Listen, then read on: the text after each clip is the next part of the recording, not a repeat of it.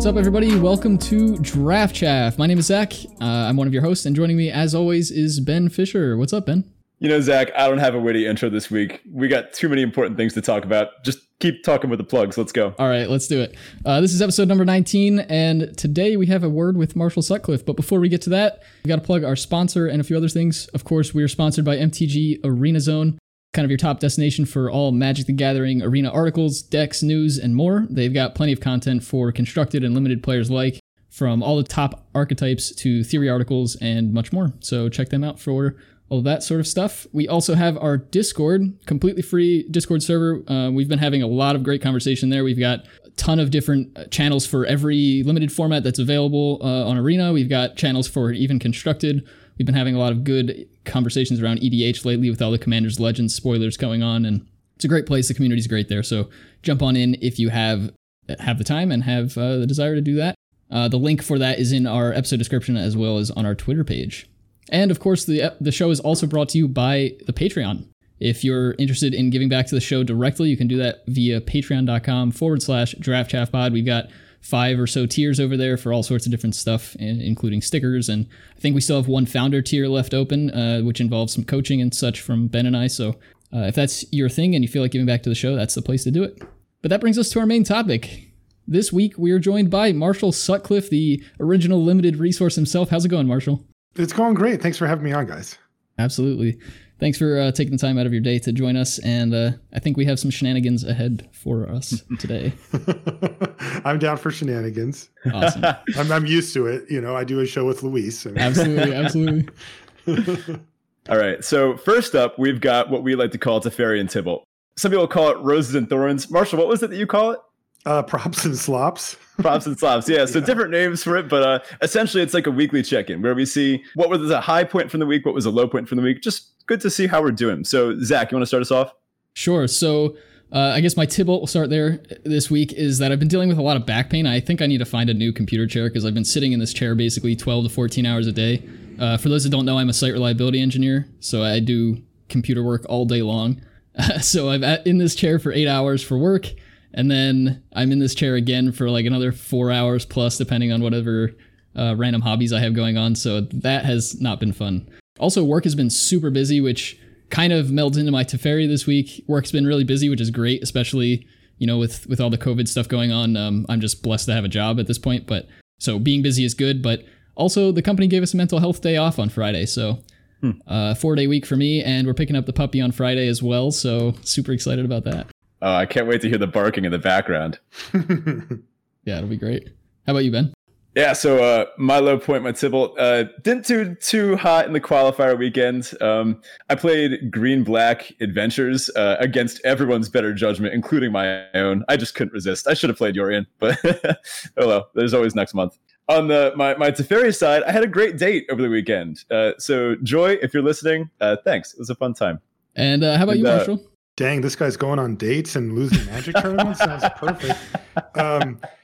For me, I'm going to focus my what was it, Tibalt and Teferi? Mm-hmm. Yeah, on my watch channel that I've been spending so much effort on. I started a YouTube channel for my vintage watch restoration that I've taken on as a hobby, and I had a very high point and a very, very low point with it. The low point, my Tibalt, was that I was in the final stretches of putting this watch back together and got a little cocky, got a little ahead of myself. And there was a little tiny spring and I didn't do the thing to make sure it didn't fly away, and it flew away. Oh, no. And I didn't find it. Usually I find it. It just takes me a while. So I had to order another one, which delayed the project by 3 or 4 days, which was really annoying. But my Teferi is that it came in the mail.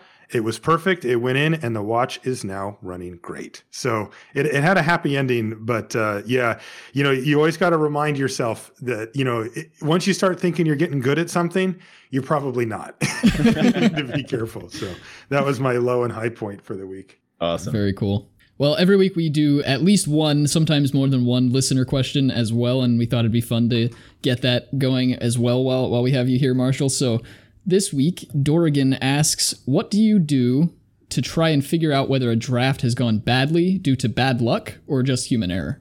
Is that for me? I guess all three of us will answer it, but yeah, go for it. Okay.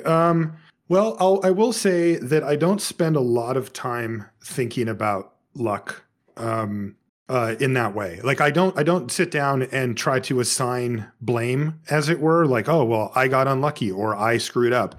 I do try to review a draft or look back at it and say, were there reasonable steps I could have taken at the time to have changed the outcome of this in a more positive way? And sometimes there were, right? Sometimes I misevaluated a card or underrated a card or overrated a card, or maybe I'm in a rut where I'm drafting the same deck every time, or I kind of have blinders on to a certain strategy, right? Like maybe I'm just not really feeling an aggro deck or whatever. So I just kind of let one go through my hands, and that was actually the deck that would have been best for that seat. And those times I do focus on those because, that of course is really relevant to you improving as a player. With the luck part, it's usually pretty apparent. If you are in a seat that just wasn't going to get a good deck, no matter what direction you went, even if you did the wrong thing, that in retrospect would have been right, it still would have thrown you off. These happen a percentage of the time. I don't know what percentage it is, but it definitely happens. And those are the times when you just write it off. I don't spend any more time thinking about it. I just understand that that's part of a draft and part of what's going to happen occasionally. And my job isn't to draft a great deck every time. And my job is to draft the best deck for my seat every time. And that is not always the same power level as the other deck. Sometimes you end up with an A+, where you open on color bombs and just slot into the right colors and everything goes together. And sometimes you end up with a D and you drafted perfectly. But a bad drafter would have drafted an F. And that's the part that I try to focus on. Yeah, I think that's a really good way to put it. Sometimes I don't think we all always focus on the fact that these are random packs, right? Sometimes the packs just break poorly and you don't end up with cards that make your deck feel amazing. Sometimes somebody changes their mind, and switches colors, and you were reading the table right, but then the table changed and it was too late, that kind of thing. Mm-hmm. Yeah.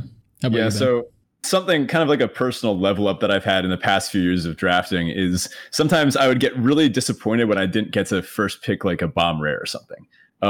And we spend a lot of time talking about pack one, pick ones, right? About what we're going to take first. But something that I think is good to focus on is that often that card doesn't even make your deck. I think if your pack one, pick one makes your deck every single time you draft, something's going wrong. So part of that has been kind of zooming back out and looking at some, I guess, quote unquote, bad packs and saying, well, what in this is actually going to slot into a good deck in the end? Yeah, that's a great way to put it. Hopefully that helps you out, Dorgan. Yeah, maybe don't focus too much on the bad luck part of things, but just try to keep an eye on what can you do to make your draft better for yourself? Are you getting that best deck in your seat? And if you are, then you're doing the right thing. Mm-hmm. So let's get into our main topic. Obviously, we have Marshall Sutcliffe here, which Zach and I have been ecstatic about this for weeks because for those that don't know, that have been living under, I guess, an obelisk or something, a really just gigantic rock, Marshall is a podcast host. He's a writer, he's a commentator, and he's what I would describe as an all-around awesome pillar of the Magic community. Everyone knows him. Everyone loves you, Marshall. Like, how did you get here? I read Twitch chat, I see the comments. All right, everyone that matters in the Magic community. There you go. So we know that you've been interviewed probably more times than you can count. So we didn't want to hit you with the same old questions that you've probably had to answer a million times. We wanted to try to get some new things, get you the chance to talk about things that you care about, right? And hopefully have some fun along the way. Zach, you want to start us off? Yeah, sure. So some of these questions maybe you've heard before, but to kind of ease us into the the whole process here with our audience and such, what was your first experience with Magic? We kind of talked about this a little bit before recording, but yeah, walk us through that. Yeah, my first experience was actually way back when the game first came out, in like a little after that, but I don't know, 1995 or something like that. I was in high school at the time, and me and my best friend both picked up Magic, and we liked it enough to play against each other a lot, and maybe one other friend or something, but we just kind of messed around with it. We were definitely filthy casuals, or I certainly was. I liked to build decks. Limited wasn't a thing, and I liked the creative process of building a deck, but I had no idea how to do it properly. None whatsoever. I didn't know how many lands went in. I didn't even know that was important. And also, I didn't end up playing most of the decks in any real way. It was a lot of like gold fishing and kind of just exploring the space with my brain, but not actually like putting it to the test. My friend Jay, he's my best friend, and he actually was more of a competitive gamer at the time, and he actually played in some tournaments because we both live in Seattle, and so we would go down to this like incredible place that they had, the Game Center, the Wizards of the Coast Game Center, which was kind of right near the University of Washington. There's a road called the Ave, University Avenue, and it's all restaurants and bars and, cool shops and stuff like that. And Wizards had a space there that was two stories, and it was huge. And the top had like a retail store and like even a little arcade thing and stuff like that. But the bottom was the play area, and it was insane. I mean, they had it decorated, tables for people to play Magic tournaments in. They really made a big push. And they had a cafe called Del Moody's. I remember that, where you could get fries or whatever. Anyway, and me and my buddy would go down there and play every once in a while. He'd play in tournaments, and I would just mess around or buy cards, and we would do that. And we'd play against each other every once in a while. But that was my extent of it. I just messed around with it, basically. I owned some cards. I enjoyed it. And that was it.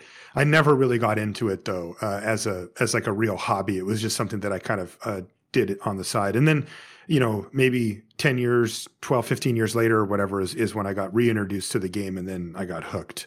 But my first experiences were way back then. And one of the ones that I remember, and I don't think I've actually talked about this because it just never really came up on an interview, but this was really cool. A friend of mine from elementary school, he was like a full step nerdier than I was.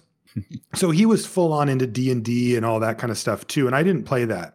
And he got into Magic when it first came out. Like, he was one of the people that apparently were marketed to by Wizards as like, hey, you can play this game in between D&D matches or whatever. Well, he did. And at some point he ended up with a shoebox full of cards, and he didn't want them anymore. And so he brought them into the comic shop where my friend Jay, who I mentioned, worked. And we worked out a deal to buy them. And we gave him $50 for the box of cards or whatever. And that was a lot. I mean, I didn't have a job yet or anything. So it was like, we split it or something like that. It was a ton of money for us at the time. But we ended up, he had beta. Everything was beta and Arabian Nights in that box. And there was a Juzam Jin and a Mox and a whole bunch of random stuff. And it was worth something at the time. Like, we remember feeling like, oh, wow, we kind of hit it. This is great or whatever.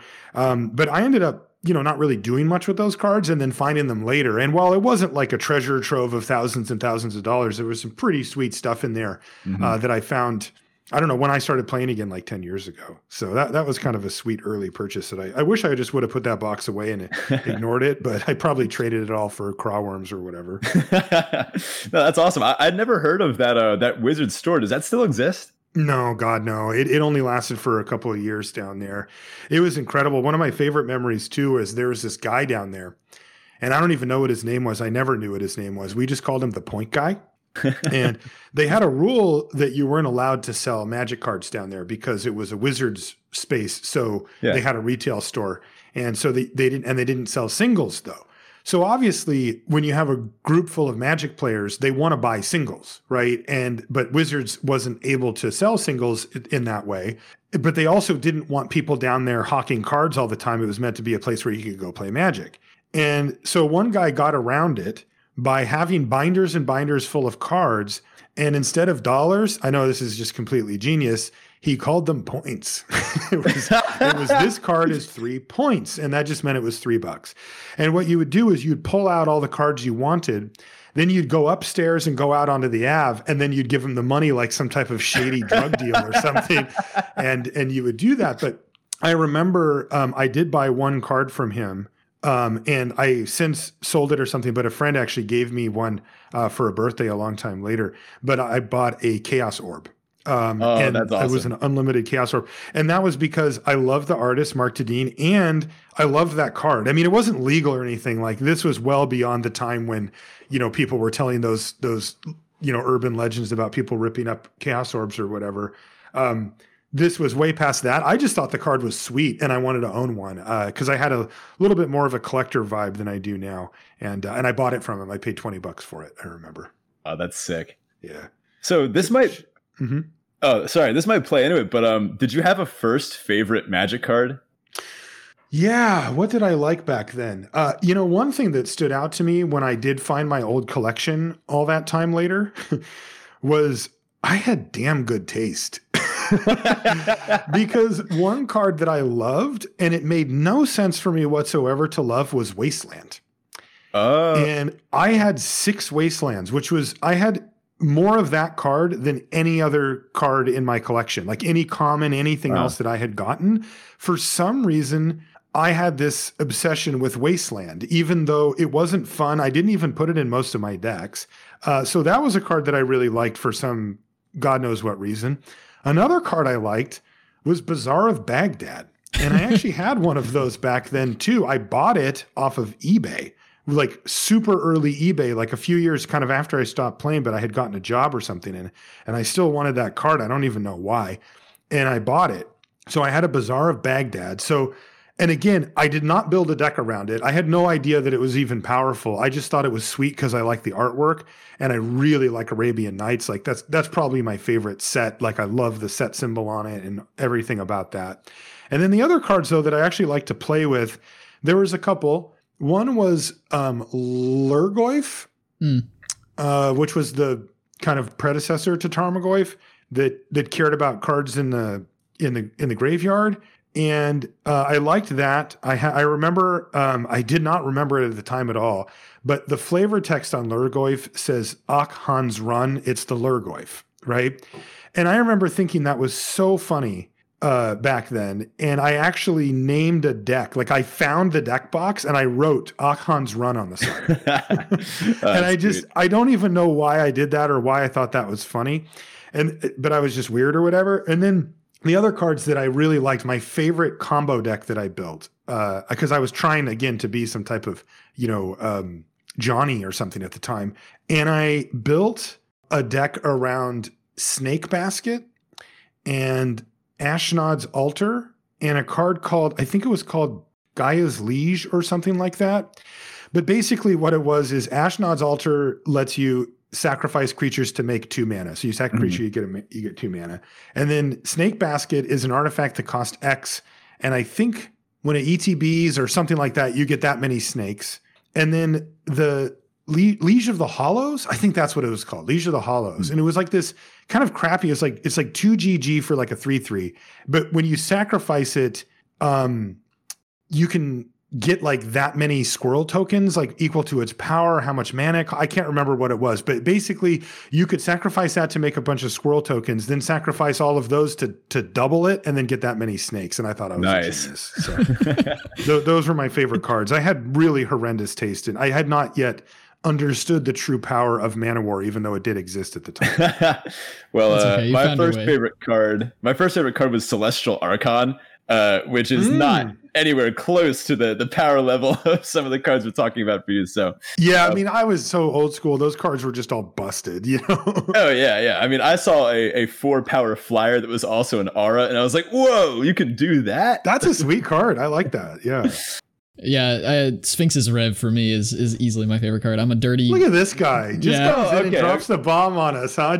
I'll just go for Sphinx's Revelation, real casual. Yeah, he looked at the game once, saw Sphinx's Rev, and he hasn't looked back. Yeah, I'm a dirty. Do you also like Lightning Bolt and Counterspell? I have been one to play those cards every now and then. You go. I am too. I'm not lying. That was actually one of my biggest things when I got back to the game. I started back in M10 for those who don't know, but when I got back to the game, I found I had 2 full play sets of lightning bolts, and I was just ooh, yeah, I'm so happy about this. Gonna put those on the stack. Oh yeah, yeah. I love lightning bolt, just everything about it. And again, I feel like I'm really lucky because I can't remember why I decide to do these things, but then I do them and then they work out well. Like for example, not just the Wastelands, but when I first started doing coverage, I got it into my head that I wanted a playset of beta lightning bolts. I've always loved the way the card looked. I had one before. And So what I would do is when I would go cover GPs, I would walk around on my break to the vendors and I would just look for like a decent deal on like a really good condition lightning bolt, not like perfect, but like near mint or whatever. Right. I didn't want beat up ones. I wanted nice ones. And, people would be like, oh, hey, Marshall. I'm like, hey, what's up? Yeah, you got any decent beta bolts? Yeah, I'll give it to you for this. And I'm like, done. And I bought them. And I don't know, I think they cost like 40 or 50 bucks each at the time, which I felt like was kind of stupid because I really didn't need them. But I was also playing Constructed and PTQing and stuff a fair bit then. And, they did reprint Lightning Bolt in like M11, I think it was. So, I needed them, right? But now I just have them sitting, but they went up so much. Like now they're worth like infinite. So yeah, I'm just going to like follow my gut on this stuff now. If I think a card's cool, then it's going to become cool at some point. I'll just have to wait. Yeah, there you go. I think that's the trick, right? Everybody, Magic's not a cheap hobby, but if you join in to the hobby and then you leave it, you buy a bunch of cards and you leave and come back like 10 years later, you suddenly have all this money. Exactly. Just wait on it. Yep. Stocks. So next question we have for you here is describe your MTG playstyle in one word, if you can. Tempo. Tempo. I love it. That's me as well. Ooh, no. Oh, hold on. I'm gonna challenge you on this because this is a question that comes up every once in a while in the Magic community. How do you define tempo?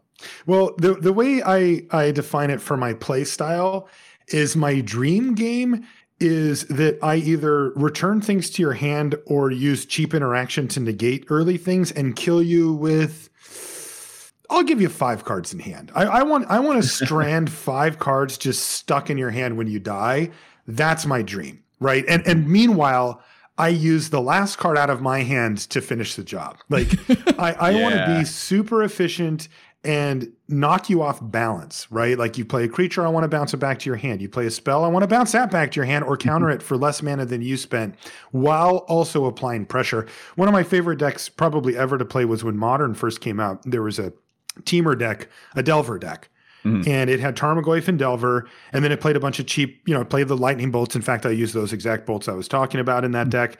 And yeah, you would mana leak stuff and you would, use whatever the cheapest counters that you could, the cheapest interaction that you could, and you get your opponent dead by clocking them over the course of 3 or 4 turns with like a Goyf and a Flip Delver or one or the other.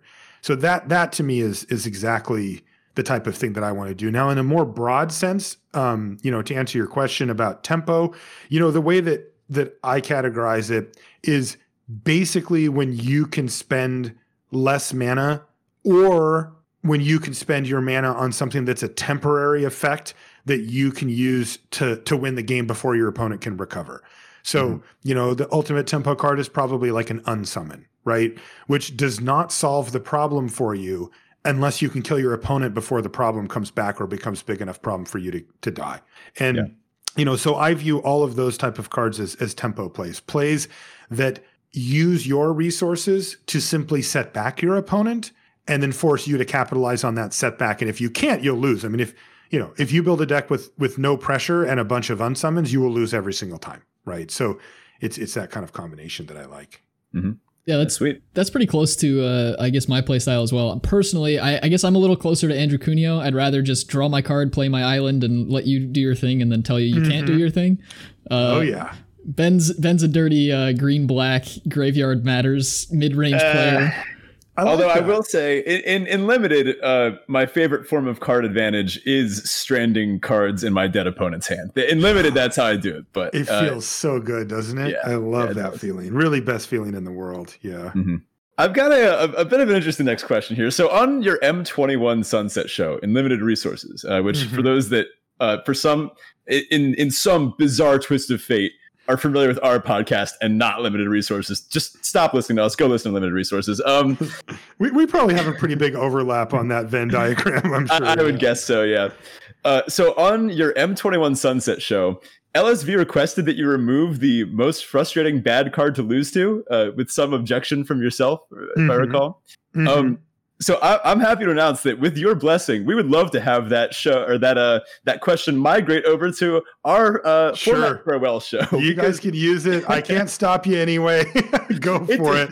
Yeah, I'm gonna try to clean that, like, because he had a point, but also his point wasn't right. So it was like I need to figure out what he was really trying to say, because they were different things, but like not in the way he was saying. But yeah, that might be it. Well, he was comparing it to one of the other categories we had, and I can't remember what it was now. It was like a newer one that I had put in, but Might have been like sure.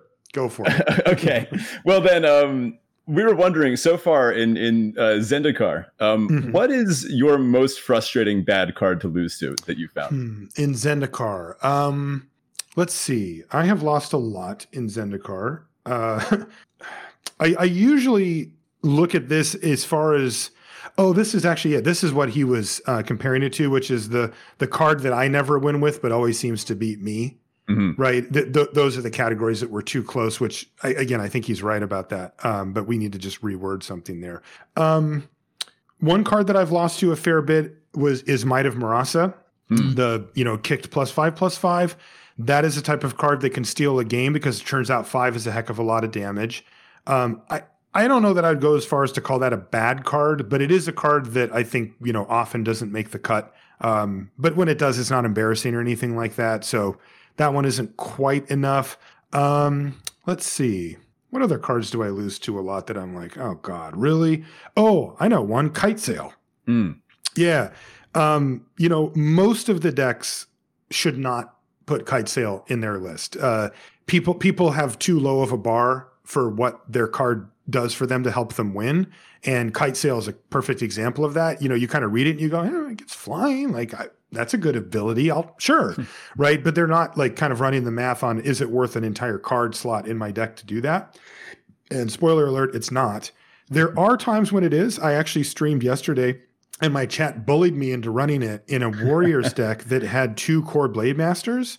And there it was good because your equipped warriors get double strike. So like if you just have like the random 4/3, like the Expedition Champion or whatever it's called, and you just throw the Kite Sail on that, it's 4 power flying double strike as long as your Blade Master's on the battlefield. Now that ends the game in a turn or two, so that actually is worth it. And I did like how it performed there. So if, like most cards, there is a place and a time for it. But when I lose to that card in just like a random, a deck that's not really taking advantage of it, I'm always just like, duh, like that shouldn't be in your deck. Of course, because I get to tell people what cards should or shouldn't, it's obviously not how it works. But there are many times where I beat that card and I usually think, the reason I won this game is probably because you put that card in your deck, right? You just played a card that did so little and my cards actually did stuff and that's how I was able to win. But when I lose to it, it feels the reverse of that.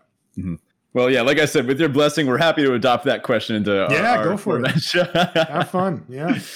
All right. So next up here, we have a little bit of a less of a gameplay question for you. But if you had to live on any plane from Magic as an ordinary, non-magical citizen, which would it be?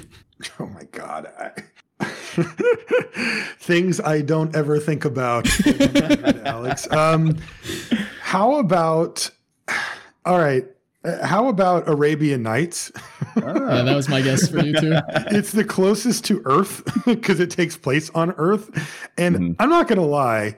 I feel like if I lived in like Ravnica and I was a non-magical being, I would get killed and like some rogue would just slit my throat in half a second. And I'm like, okay, that was cool. Right. If I'm on Zendikar, a rock is falling on me like 100% of the time. And I'm just like, this is stupid. Why did I choose this plane? At least if I go to Arabian Nights, I know my way around a little bit. I can learn the language or whatever and carve out a nice little life for myself. So I'm going to go there. That's fair.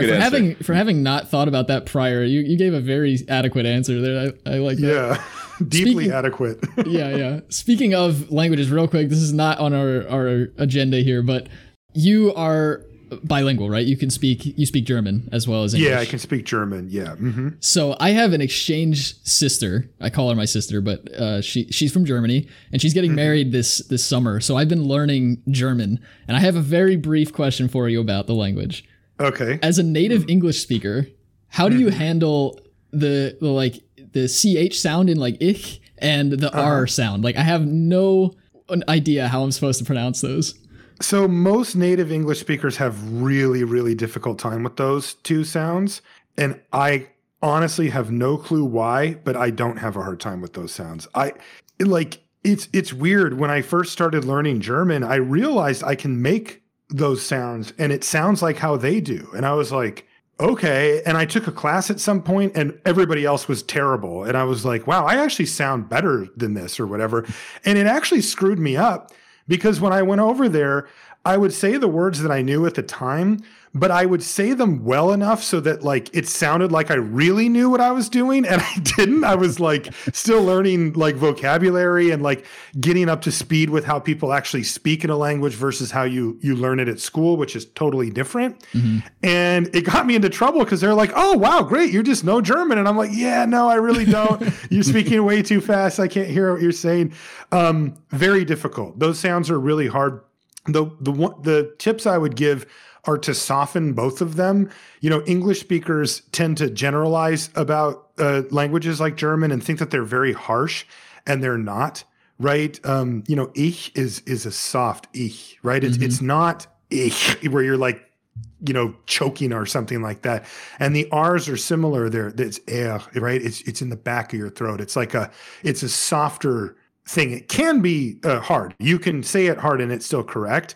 But if I was learning it again, I would tell myself to don't be afraid to soften those a lot and move them to the back of your throat as far as you can. And then that's kind of the best way that I can describe how to make those sounds. Perfect. Danke.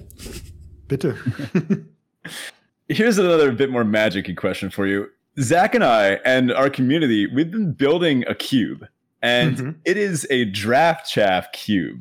So the requirement to get in is you have to be not unplayable, but you have to be clearly a draft chaff card, like something that no one wants for Constructed to get in. So we have some nonsense. Actually, it got a big boost from this set because I had been buying for red-white equipment, which has a lot of historical awful cards from draft. So if you could suggest one card or one archetype or some kind of input for this cube, what would you consider? From Zendikar or in general? We're going as far back as you want. So what's like a draft chaff archetype or card that you think could be fun in a cube like this? Oh, this is great. I mean, my mind automatically, now I don't know if you can support them fully, but I go to like build around cards, right? Like cards that because those are the ones that stand out. Like if I just, you know, name some random common or whatever, that doesn't really have any punch to it. You know what I mean? So, So my brain goes to those. So I would look to some of my favorite build around cards of all time. Many of these come from like Innistrad, right? Was very, very good for build arounds. One of the cards that stands out was Burning Vengeance, which is 2 and a red enchantment. Whenever you cast a spell from your graveyard, it does 2 damage to a creature or player. So like primarily flashback based, but can be, you know, whatever, there's other cards you can cast from your graveyard as well. But those can fit in if you can work in enough cards that actually do it. So I would like that. Let's see. I'm thinking about like some of the more broad themed type cards and there's so many that I would not put in a cube like that. Like you mentioned equipment stuff, maybe not, I don't know. It depends on how much stuff is there. If you want to go full trash, like really bad. Yep. One theme that I'd like to explore are cards that care about, prevent, or augment shuffling. Ooh, that's awesome. Right? Yeah. You know, and like a little twist that you could put on it are cards that shuffle cards back in to your graveyard or something like that. You know, there's been multiple printings of cards like that. There's a card, I don't remember what it's called, but it's like, I think it's a 1/1 for 1 in blue. And I think it gets like a counter every time you shuffle or something. Like that might be one to look into. But obviously I can't remember the name. But yeah, I would explore the space, let's just say, on cares about shuffling, because who cares about shuffling? Oh, take notes, Zach. We're going to look into that one. Absolutely. One that I've really wanted to do is Big Butts. One of my first ever like individual decks that I built without net decking was an assault formation deck, which makes your creatures attack with power instead of with toughness instead of power. I'd love to do something like that. You could have high alert, make it like the Bant color scheme. Yeah, you know, there's you could expand that to things that switch power and toughness as well, because there's a lot of those that are worth building around, like Doran, and there's an enchantment that does it too. So yeah, that'd be sweet. Very cool. Cares about shuffling. Got it. Awesome. Pretty bad, though. Exactly what we're. Oh no, this is not going to be a powered. This is going to be. This cube sounds amazing. By the way. I love it. Oh, we're super hyped for it. When it finishes, we might actually. We've talked a few times on the show about giving a copy away to one of our listeners. So hopefully, oh, we that's get to do great. that. Yeah, because this is not going to be an expensive endeavor, right? Exactly. Like you're No. just getting a bunch of 5-cent commons and uncommons or whatever. Yep, exactly. Yeah, that's dope. I love it. We'll definitely be posting updates with this. That is sweet. Yeah. So I guess next question to get off of Magic a little bit. If you were a potato, how would you want to be prepared and served? Oh, I'd want to be a French fry. Okay, Yeah. just a generic French fry? Or are you curly cut? Like, come on, give me some details. Well, so I would specifically want to be a French fry from my favorite fast food restaurant, which is a local restaurant in Seattle that's been around since the 50s. It's called Dick's Drive-In, and it is a Seattle favorite. There's 5 or 6 of them around. I mean, my dad went there when he was in high school. It's like where all the car people went to like show off their cool cars. I mean, it was this is how long it's been around, right? And they do the thing where you can watch them take that big potato thing where they put it in and then they pull down this big handle and it like shoots out the fries out the bottom. I definitely would want to get peeled and put into that machine and then made into French fries from Dick's. That's the way that I'd go out for sure. Perfect. Sick. I'm glad we get to expand on the French fry discourse that you started in LR. That's right. Yeah. And I feel like it would be a kind of a utilitarian way to go as well, because you make somebody happy, right? You're on your way out, but you're going anyway. You might as well become a tasty snack for somebody on their day or whatever. Does anybody not like French fries? I feel like that's just a universally enjoyed food. Chris Kavartek. Really? Yeah, he said not to eat them because they're unhealthy. He's a training dietitian. Okay, I'll give him a pass for that. Yeah. I mean, he's obviously right, but Yeah. he probably likes them, but he's against them. He took a strong public stance against French fries in an interview that we did with him at the Mythic Championship. Well, yeah, sure. I could, make healthy choices at all times. Sure, I could, choose to play the best deck instead of green-black adventures. But sometimes you just do things because you want to. That's right. Agreed. Another bit of a nonsense question here for you. Let's say that COVID, the pandemic, it progresses and it mutates a little bit and it turns into, say, a zombie apocalypse. How long would you last in a zombie apocalypse? And why? I would be amazing. Like, Yeah? I am the guy you want. Oh, totally. Like, I'm all set for it. Like, not really. Like, I'm not one of those, like, I don't have a gun. I don't even know how to shoot one. I think I have a knife that I use to open up, like, UPS packages, but that's about it. But I have done a lot of hiking. So I vaguely know how to get around in the woods and, like, how to make shelters and stuff like that. So at least I wouldn't be drawing dead on that part. I'll eat anything. So bugs or whatever, I'm good to go. I'm not picky eater. So that's a big strength of mine. Also, check this out. I have wristwatches that don't require batteries. They'll just run, right? Like, we'll always know what time it is when we're getting away from the zombies, because that could be relevant on some level. Are those the motion-based ones, right? They like charge what's that? themselves when they're moving? Is that... Yeah, I have some of those, and then I also have some that you have to just wind up on the side. So you can pick. I've got so many of them at this point that if the apocalypse hits, Zach and Ben, you guys each get a watch, and you can just pick whichever one you Perfect. want. Awesome, man. We'll be calling you up. I can't carry them all, Yeah, and then also I like camping and stuff, so I'd be, I wouldn't be complaining that much when we were. I'm just assuming that we're heading up to the mountains to try to get away. I don't know if that's actually the best strategy, but that's what I would do, at least to start. Well, you're also So I think I'm good to go. Right? Like, I'm a pack one, pick one zombie apocalypse partner for sure. Yeah. Well, you play a lot of basketball too, so your endurance is pretty high. Good cardio. Yeah, it was until the pandemic hit. So if the pandemic itself actually turned into the zombie apocalypse, I'm in bad way. Like, I haven't done hardly any physical activity for months now.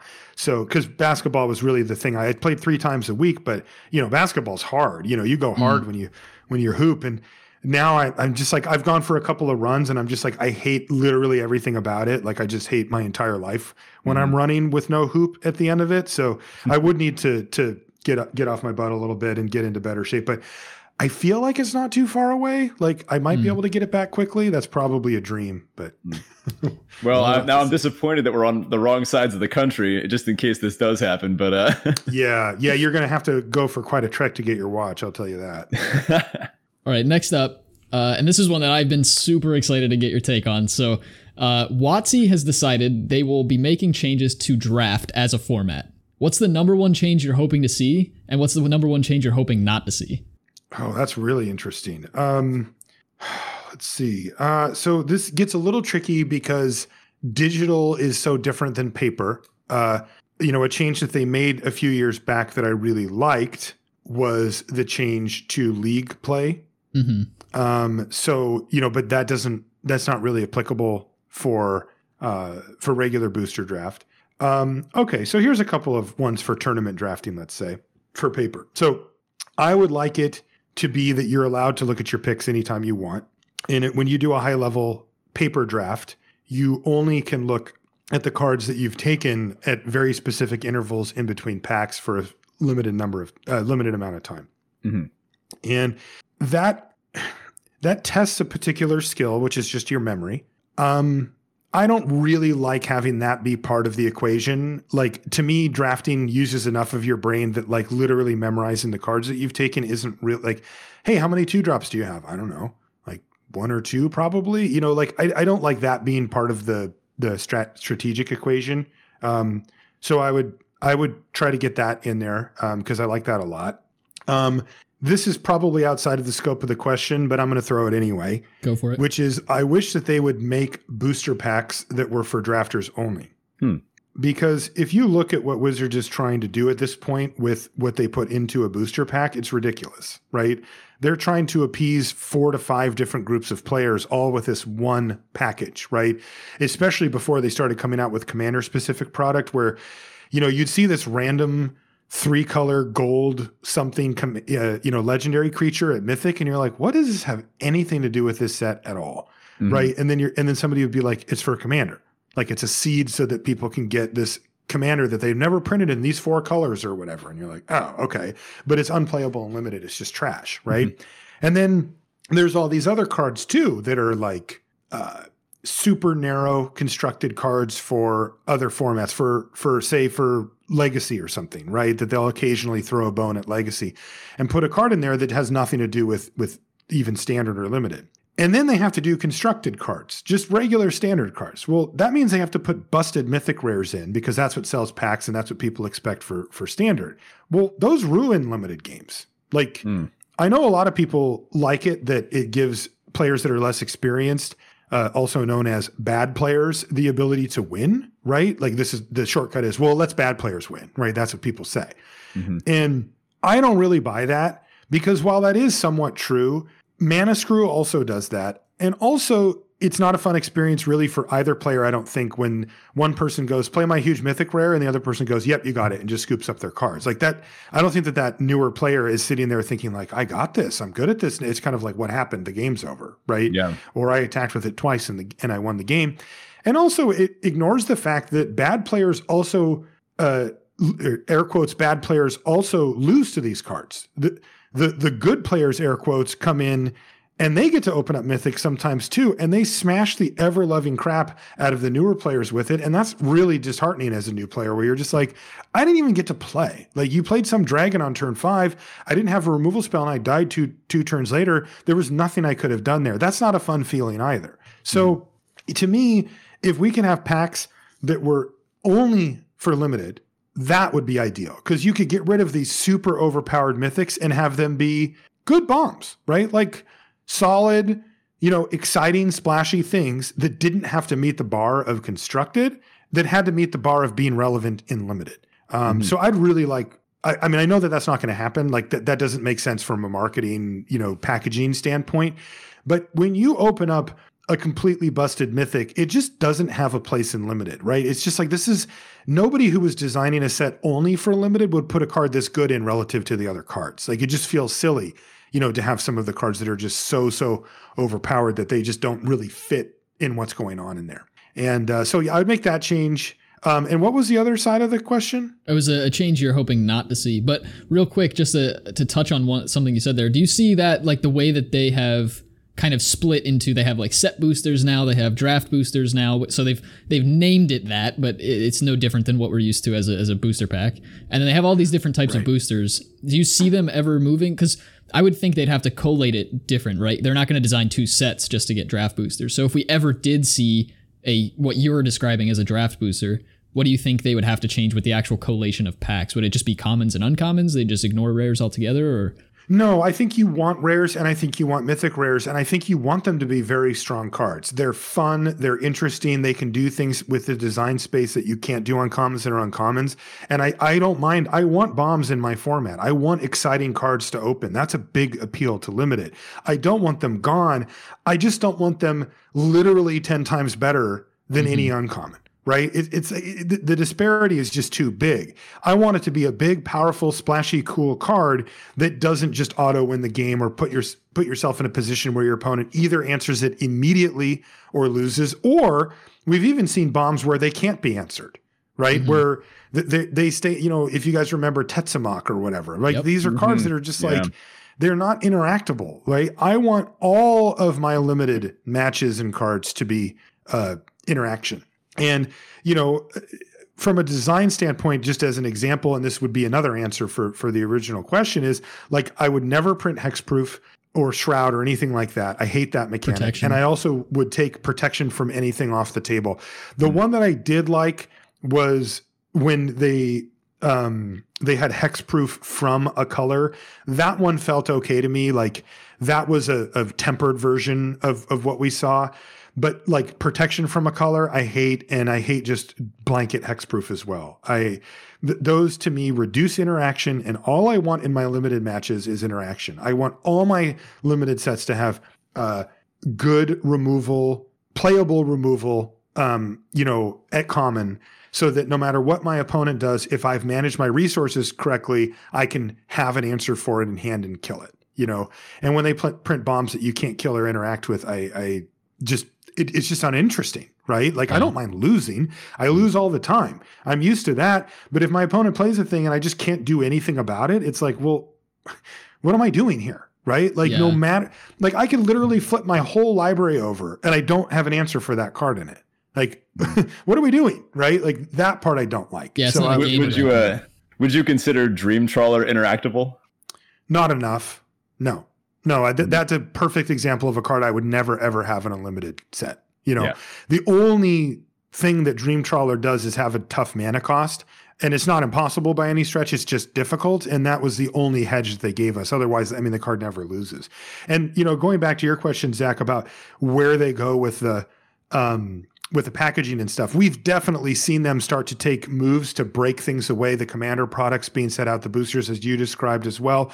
And now we see a whole lot of supplemental stuff that they really couldn't fit into a booster pack, like the, what's it called? The secret layers and stuff like that, that they tried to kind of work these special edition stuff into boosters, but now they're just like, screw it. Let's just separate them out. And it works better that way. And I do think that those are steps in that direction.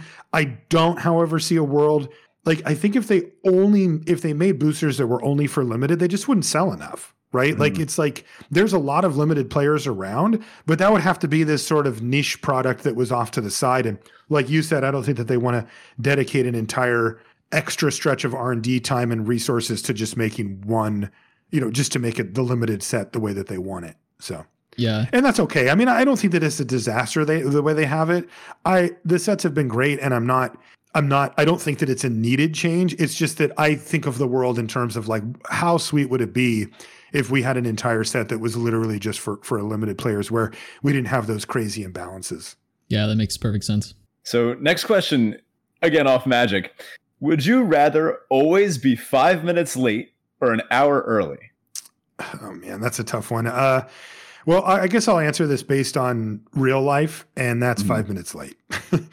I'm not generally late. I will say that, but I always cut it close. Like, I'm always a person that's just like trying to get the most value, like, and if it's something important, I'll be there early. But for the most part, like the way, like when it comes to getting on airplanes and doing all of that stuff, I'm always just pushing my luck with it. And generally it works out okay. I rarely actually miss.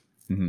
See, with airplanes, I'm one of those people that doesn't fly often enough to feel comfortable with it. So I'm at the airport like an hour and a half early, and I'm like, why did I do this? Like, I should.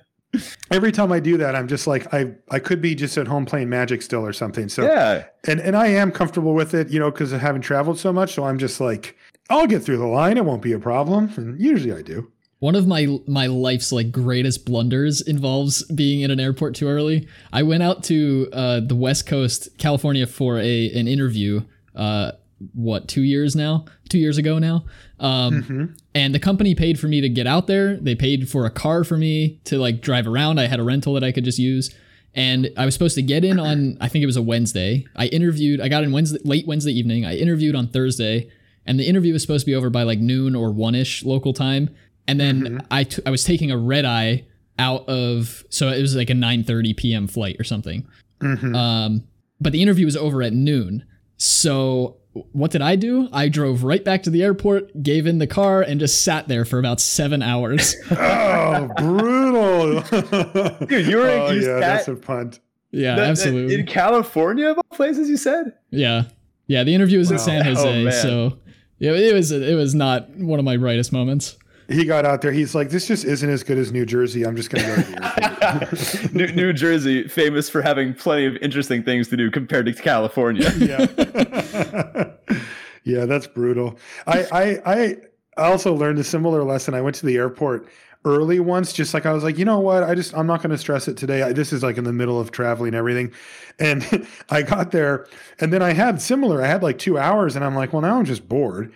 So I got out my laptop and I started drafting, and then I drafted all the way through when my flight took off, and I missed it. So that was a major mistake for sure. Man. I'm like, do you even I'll play never Magic be on time again. I mean, do you even play Magic if you haven't missed a flight because of it? That's awesome. Yeah, exactly. That's like, it's a rite of passage, Definitely. Okay. Sort of a meta question here for you, but what's the one interview question you've always hoped someone would ask, but nobody ever has? I'm pretty open on interviews. I usually try to tell people, like, you can fire away. Like, if it's something that I really can't or won't answer, I'll let you know. But otherwise, like, I like to get into a real discussion like we're having here, right? Like, I don't like having questions just fired at me and then I just answer them and then that's it, right? I like to get into it a little bit and have a real conversation with somebody. So, for me, I usually just say like green light, like fire it off, I'm often surprised that people, that when I tell people that they don't ask more like personal questions or more like life questions or more like behind the scenes podcast stuff, stuff like that. Those are the questions that I kind of expect, but most people don't. I mean, they're probably just being polite, not asking rude questions or whatever. But I don't know. I also tell people like, you can fire away, and I mean it. Like they can ask whatever. Again, I can't answer literally everything, but like, one of the things that comes up all the time, for people that are content creators in the Magic space is like, what's your relationship with Wizards of the Coast, right? Mm-hmm. Like, are you a shill, right? Are you like some sellout that won't ever say anything about them, or, what do you think about them, or that kind of stuff, and how that works? Those are the type of questions that I usually expect people to ask, but they never do. Mm-hmm. I think. Well, then here, I can fire one at you real quick then. This is something that's been on my mind and probably a lot of our listeners' minds too, if we want to get personal, so to speak. So how have you been like dealing with mental health through the pandemic? Because this is something that I've been going back and forth on, trying new things, like trying to focus on self-care, but then trying to double check if I even know what self-care is. So how have you been doing through the pandemic? How has it impacted you? And what have you been doing to stay on top of it? See, there's a good question. There we go. Now we're getting personal. Yeah. So it's been really interesting ride for me for the pandemic, because when it first started, I was fine. In fact, I felt some amount of relief because I was getting pretty burnt out on travel. I'd been just traveling for 8 years in a row, and it was getting to be a bit much. And so when I found out that my next couple of events I wasn't going to travel for them, I kind of felt like, well, that could be worse. Of course, I was naive at the time and also thought that the pandemic was going to last just, some number of months rather than a year plus or whatever.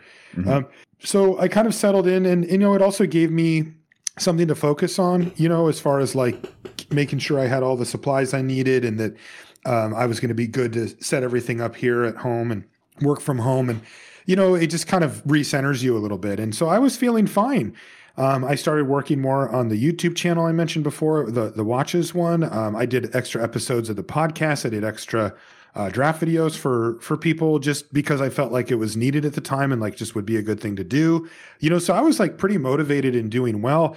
And then at some point I hit like a mental breaking point that I didn't really anticipate. And man, it was bad. I felt terrible. I was depressed for sure, which I've never really struggled with depression before in my life outside of like, like when somebody dies or something and you feel sad for a long time, that kind of thing has happened. But I kind of felt like that was natural, but I've never felt depressed from like, for a reason I didn't understand.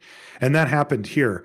And it was bad. I felt awful, like really the worst I felt mentally in my whole life easily. Where, you just wake up and you're just like empty, and I was strong enough, smart enough, aware of enough. I don't know what trait it is that led me to do this, but I kept doing the things that I do because I know that at some point I'm going to get out on the other side of this feeling and I'm going to want those things to be intact, like the podcast and videos and stuff like that. Yeah. But the truth of the matter is I didn't want to do them. I had effectively no motivation whatsoever to do anything. I would stay in bed a lot, feel sad all day, just really, really, really down. And it was scary. Like again, being not used to that, it definitely changes the way that you think about mental health. When it comes to, a lot of times you'll hear people kind of pull the old school thing of like, oh, just pull yourself up and get to work and do your thing. It doesn't work like that. There were definitely times where, if I needed to do my job during that time, I wouldn't have been able to. Now I was able to get myself together for the most part for the jobs that I needed to do, but that was close. Like I really didn't feel good about doing it. I had to really push myself. And I've had to do a lot of introspection about why I feel this way and what was going on. And, I've been seeing a therapist for actually a while, like kind of off and on, but I started making sure to see her like once a week for sure, no matter what. Right. Because like, I'm not doing well. Like I have to look at myself and go, you're not doing well, dude. Like this isn't the normal you at all. And there's something going on. And, it turns out that the pandemic itself has a huge blanket effect on most people where they kind of use up their reserves. And then when those are gone, you're very, very vulnerable. And that's how I was. And I didn't realize the effect it was having on me until I really kind of crashed out. And again, that was a real struggle for me. And I've been able to just sort of keep on the path and keep working at it. And after quite a while, I've started to now, the past, I would say 2 months or so, I've kind of gone back to feeling like pretty normal. Like I'm not good, I wouldn't say, like compared to before where like I get to see people and all that kind of stuff. But at the same time, I'm able to work now like every day. Like I've been putting tons of time in on all my Magic and watch stuff. So I've really felt more productive and better about it. And I feel, I don't feel that real deep depth of sadness that I had felt for a while. So I feel really good about that. But that took a lot of work. Like I had to really become a lot more self-aware during this time. And it makes sense. It's weird because when you're living the life, you don't really think about it and it's like hard to understand. But if I were to explain to you what happened to me in the wake of the pandemic, you would be like, well, yeah, you're probably pretty depressed at this point. Like primarily, I travel so much that it leaves my home life not quite as robust as a normal person who doesn't travel that much, right? Where you have like a circle of friends and family members and things that you do every week and places that you like to go and all that stuff.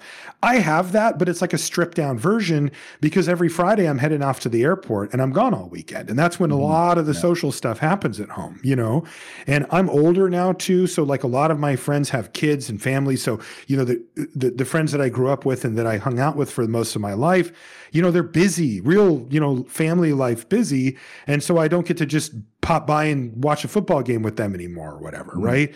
And so my social circles exist in the Magic community. They're my friends from coverage. They're my friends from traveling for Magic events. The players and the judges and the people, the professional players and the people in those circles are my people. And so I was getting all of my social fix when I was on the road and interacting with them.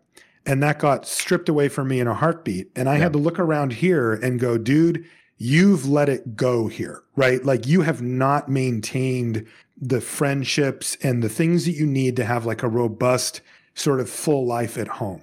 A lot of your life is on the road.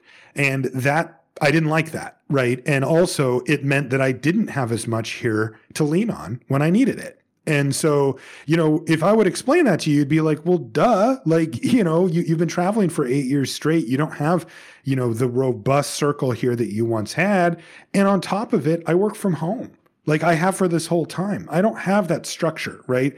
There's something to be said, even if you don't love your job, to getting up and needing to be a place and somebody expecting you to be there and you feeling like you got something done and you changed your scenery and, you place yourself, humans place themselves in like kind of a hierarchy societally, right? And it doesn't matter where you fit in. It's just that you do fit in, right? Like you might be the lowest rung at your new job, but you know where you stand. That person's my boss. I work with that person. Oh, there goes the big CEO, right? And you kind of get a sense of yourself relative to other people, right? And maybe you're the big dog and I own this company and I fire people and hire people and I make the decisions. And then there's other people that look up to you, right? And you might be in the middle, right? Like most people are somewhere in the middle. They land somewhere in the middle. And I don't have that. It's just me. Right? Like when it comes to LR, when it comes to the stuff that I do, it's like I either do it or it doesn't happen.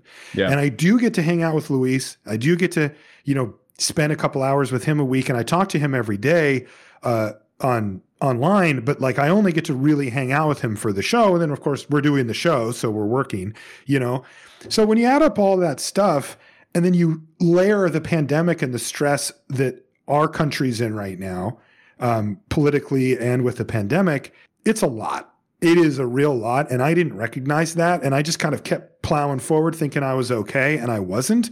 And when I hit that wall, I hit it hard and it really sucked. Yeah. And I feel extremely grateful that I'm feeling a little bit better now because I don't want to go back to that place. It sucks. It's really bad. Mm-hmm. Well, first of all, thanks for sharing. And I'm glad to hear that you're kind of back on the other side of things now. I'll say, so I'm a full-time teacher right now, and I teach physics and astronomy. And right now, my school is hybrid. So I go in every day. I do kind of have that that structure that you mentioned of that there's principals above me and my students beneath me, I guess you could say. Right. So even though I have this, and I think this is helping, and I've been trying to stay on top of things with like, hopping on like an Among Us or like a Minecraft server game with my friends and making sure I keep up that interaction to try to have that. I once heard a friend that told me that the best time to start going to therapy is right before you think you need it. Yep. Is that true? Could you comment on that? Yeah, I agree 100%. Like if you can know yourself well enough to know the markers for something's a little off, something's not going in the right direction, something you can get ahead of it. Because otherwise you have to dig yourself out of a hole, Yeah. And like, I think every person needs to make their own decision with regards to like the treatment that they receive, medication wise and treatment wise. But I would vastly prefer to not have to take medication. Like I don't like the idea of it. It makes me uncomfortable, that kind of thing. And so I was able to not, but it was on the table for me. And the person I was talking to is not the type of therapist that just does that as a first option. But for me, I made it clear to her that is something I'd like to avoid, but also I trust her opinion. And if she felt like that was something that could help me or that I needed, then I would go down that route. So we kind of had it on the back burner in case I wanted to pull the trigger, but I didn't. That just happens to be that I didn't here though. I think people should use whatever means they have at their disposal to help them because again, my natural resting mental state is not depressed, but there are people that is not the case, where they wake up every day of their life in that mental state on some level. And I feel so much empathy for them. And I would do anything I could to try to get out of that, including medication, anything like that. I think using the tools that you have is what you need to do because it is no way to live. It really isn't. Yeah. The other thing I learned from it, by the way, was that is that I can, when I'm on the air, because that's the other problem, right? Is that, I used to work on a website, right, for AT&T. Well, if I was depressed, which I wasn't then, but if I had been, I could probably drag myself into work and just sit in front of the computer and pretend like I was working or do the minimum or whatever. Nobody really bothered me at that job. But the job I have now, I got to know what's going on. I got to be engaging. I have to be on. I'm literally on a camera, right? Like not just figuratively. I'm like, there's a camera pointed at me. So I have to like get dressed and be presentable and all these things. That is a much, much, much different thing. But I learned I can actually do it. Like once I can get into that flow of it, I can switch off whatever part of my brain is thinking too much about the world's problems or about my problems or whatever. And I can just focus on the thing. And then at the other end, then I'm just like, like I'm half dead. But I did learn that about myself too. And that's a good thing to know. But yeah, I agree with the timing on that, Ben. You don't want to wait too long. If you wait too long, you have a lot more work to do for sure. Mm-hmm. Yeah, I think that's a great takeaway. If you're going to take away anything from this interview, guys, take care of yourselves. Go see the people you need to see. There's absolutely nothing wrong with seeing a therapist. There for a long time, I think there has been a stigma on, oh, I see a therapist. I personally think everybody should be seeing one, even if you feel like you're happy all the time. Like it's just good to talk about stuff with people who aren't necessarily involved in what you're talking about. Yes, I agree. And it's interesting because I mentioned it on the podcast. We were doing a Q&A episode and somebody asked how we were doing on the pandemic. And I just answered honestly. I was like, I'm not doing good. I'm really struggling or whatever. But I figured that it was worth it to mention that just because I know that sometimes people can feel alone with stuff like that. And we have a big enough audience that I felt like somebody could hear what I was saying and go, it's not just you. Right? Like everybody's feeling some level of this stuff and it was hard. But then I got a pretty strong response of people being like, good job. You were able to stand up and, blah, blah, blah. And I was like, that wasn't really what I was going for. Like I was just answering the question and felt like it made sense to do so. But then I recognized that like, it does actually matter to normalize that kind of stuff. And I don't have any shame in I'm like, I don't mind it at all, so, I don't mind like this conversation, like talking to you guys. I don't feel like, boy, I got something I should say here. I had to see a therapist, it's like, no, it's fine. Like you just go talk to somebody. It's not really that big of a deal, but it can really help, so I agree with what you said, Zach. It really can. Yeah. Yeah. I think, especially after everything our country's been through, I think we're going to need a lot of focus on emotional intelligence over the next few years and however long it ends up being before, because this is affecting everyone to different extents, right? Mm-hmm. Some people are honestly going about their lives like nothing is wrong, and I think it is eventually going to hurt them mentally in ways that they don't understand yet. And those that are starting to realize, well, yes, this is hurting us mentally, I think now or yesterday is probably the best time to start looking into things for this. So I've been thinking of looking into therapy for a long time, but this was kind of been like the motivator that's made me go, maybe it's time to actually do this. I think you should. I mean, it's just, I don't know. I think people think that like you're laying on some couch and being like, showing a bunch of oddly shaped pictures and that's how you interpret your dreams or something. And it's just not like that. I think, Zach, you hit on this. There's something to be said simply for speaking about the things that are in your mind. Absolutely. I think that's a lot of what therapy is just the ability to let the things out in your mind in an honest way, to somebody who can listen and give you feedback, but that also it won't hurt their feelings. And they won't pull punches either because they don't. Right. They're not involved. Exactly. Mm-hmm. Yeah. Well, let's get to a slightly, maybe a little bit of a lighter question. Worst task. Back to the potatoes or. Yeah. Worst task in Among Us. What is it? Okay. So this is really interesting because I've never played. Mm-hmm. I've yet to play a single game of Among Us. I haven't even downloaded it. I do not have the game, but I have watched so much Among Us that I can actually answer these questions because I hear people talk about it. So based on my observations, the hardest task is Simon Says, where you have to mimic the little keypad thing. Yeah. And the reason why it's hard, it seems to me, is that it takes a while and somebody always hits the button when you're like half a second from being done with it. Absolutely. So that's probably it. But I'm going to pick a different one, and it's based on me as a viewer. And that's the stupid one where you like empty the leaves out of the trash or whatever. Yeah. Like, your whole task is to pull a handle down? Like, come on. Like the wires one is cool, right? It's simple, but like done, right? The one where you like drag these things into the case, right? The leaf and the, like, that's kind of like, okay, I'm dragging things. The asteroids one's, basically a game. That's just the game inside a game. Right, which is cool, right? And like the telescope's kind of fun. But this one is just like you pull down a handle and it goes and you empty the trash. Like that one is the worst. That gets my vote. Are you we had to ban one of these?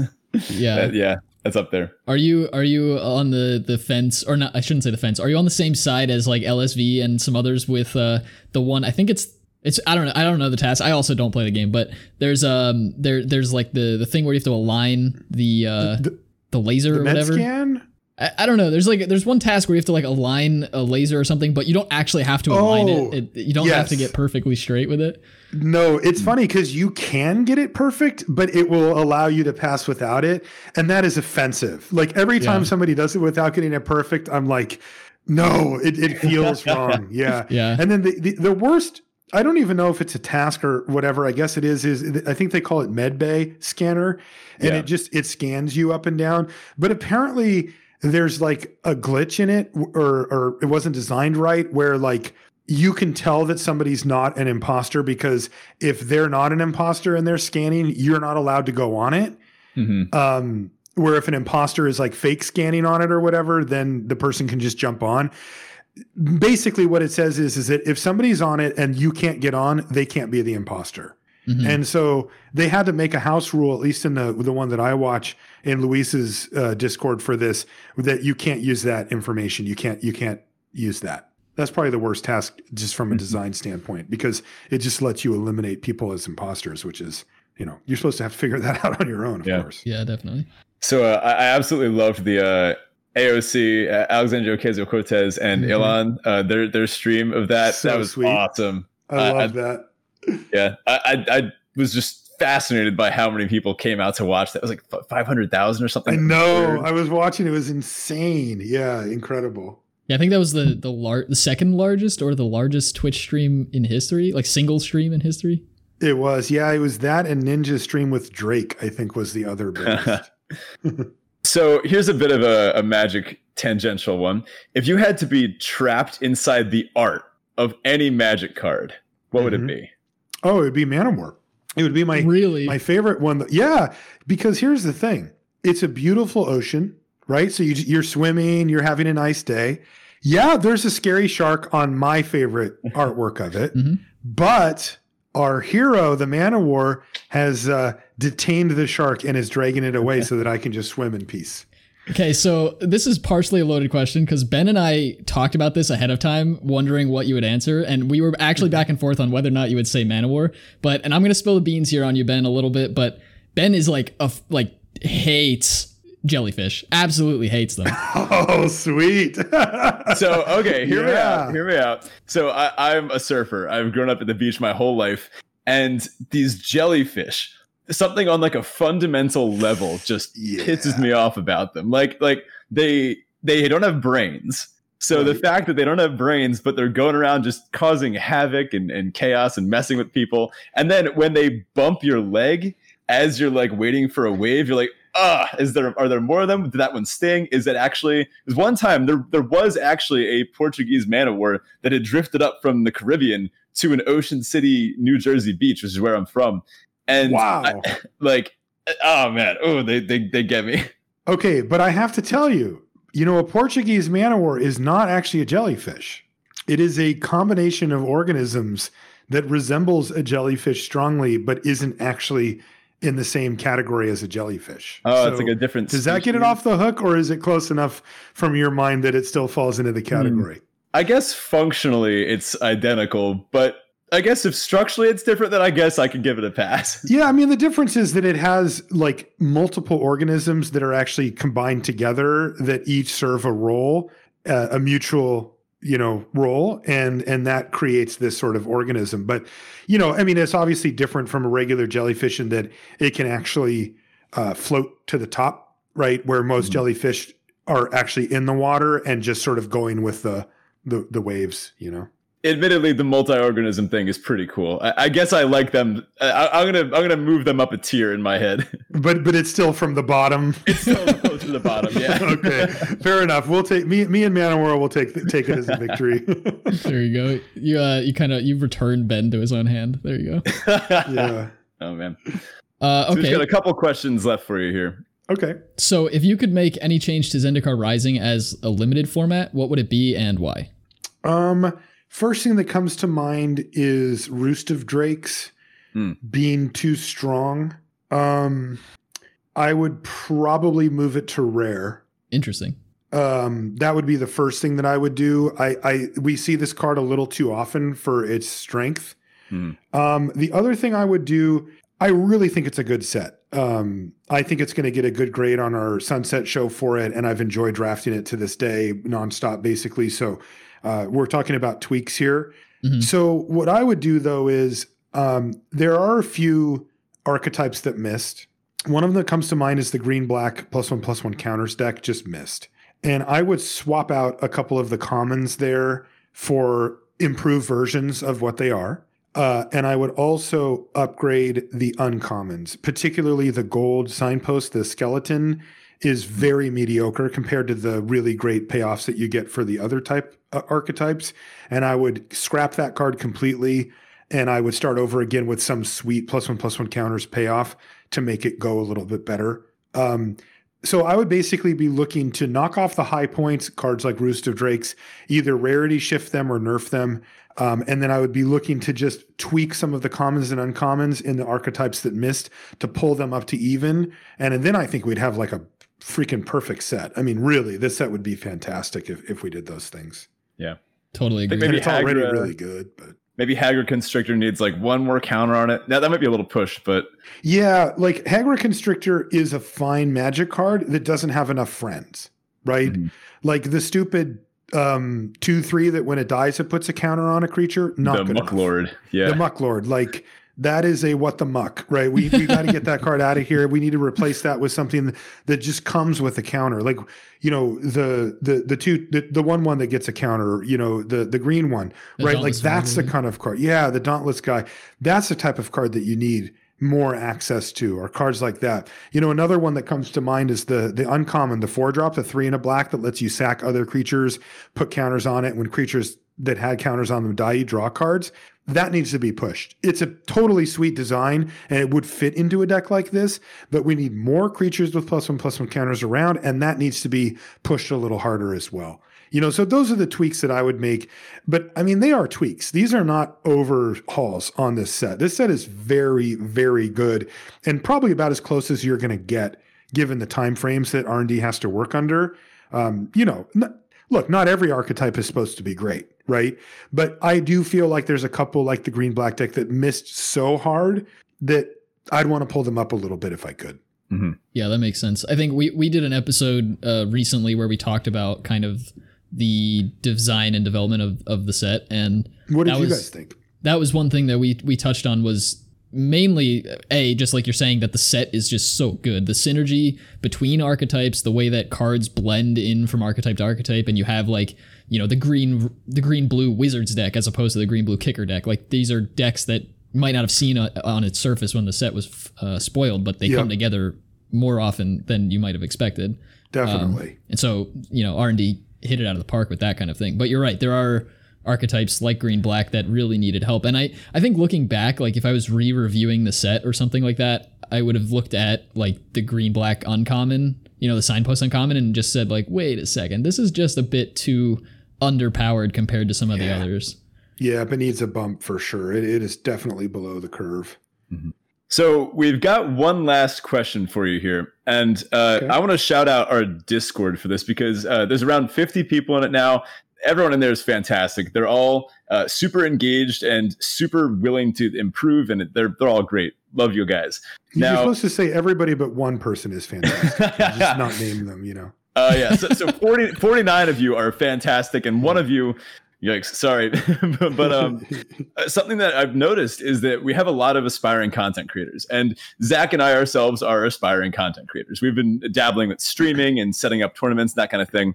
And you are about as successful as a content creator in Magic can get, I would say. So if you had to give a piece of advice to yourself when you were starting out, what's the one thing that you wish that you had known earlier in your content creation legacy, I guess?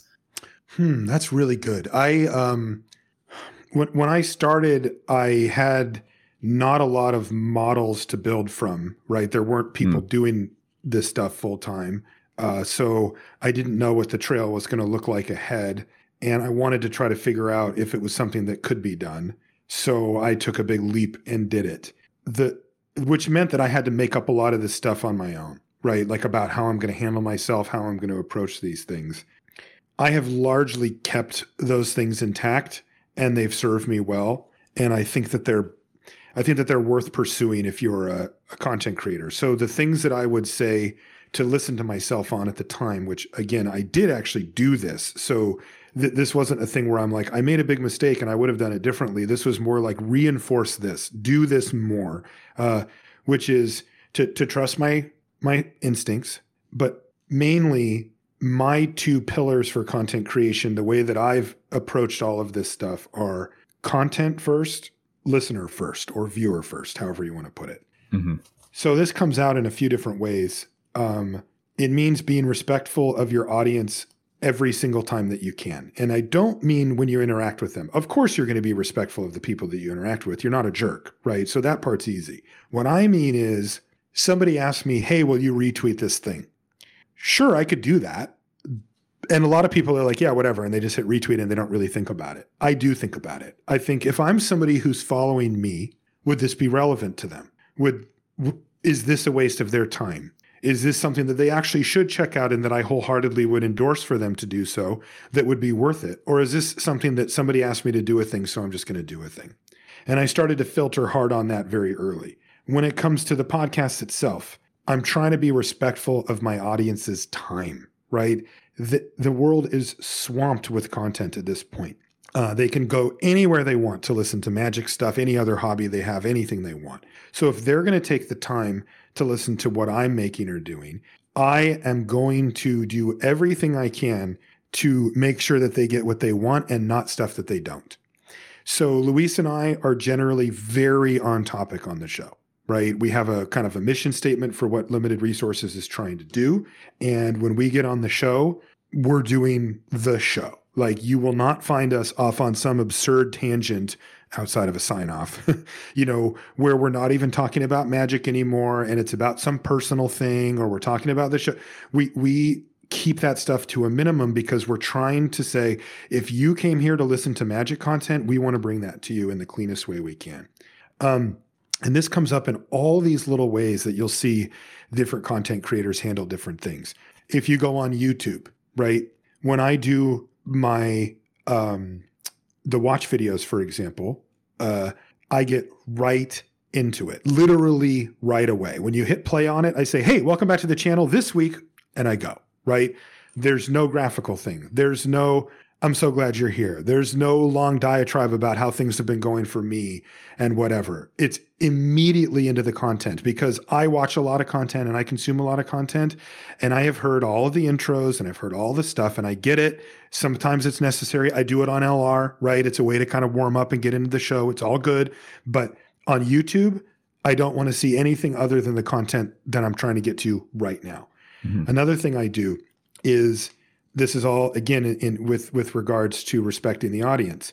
I address them directly.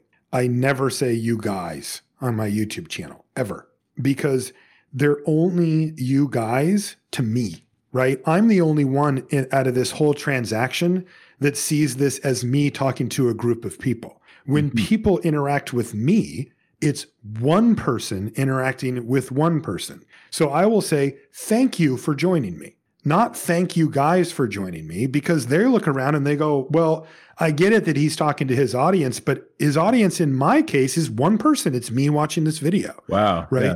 So I don't say you guys. And I don't use that term. I mean, I'm sure I've slipped or whatever, but I try not to do that because I want it to be a one-on-one interaction where I'm saying, hey, you, thank you for watching this because I know you could watch anything else and you chose to watch this and that's awesome, right?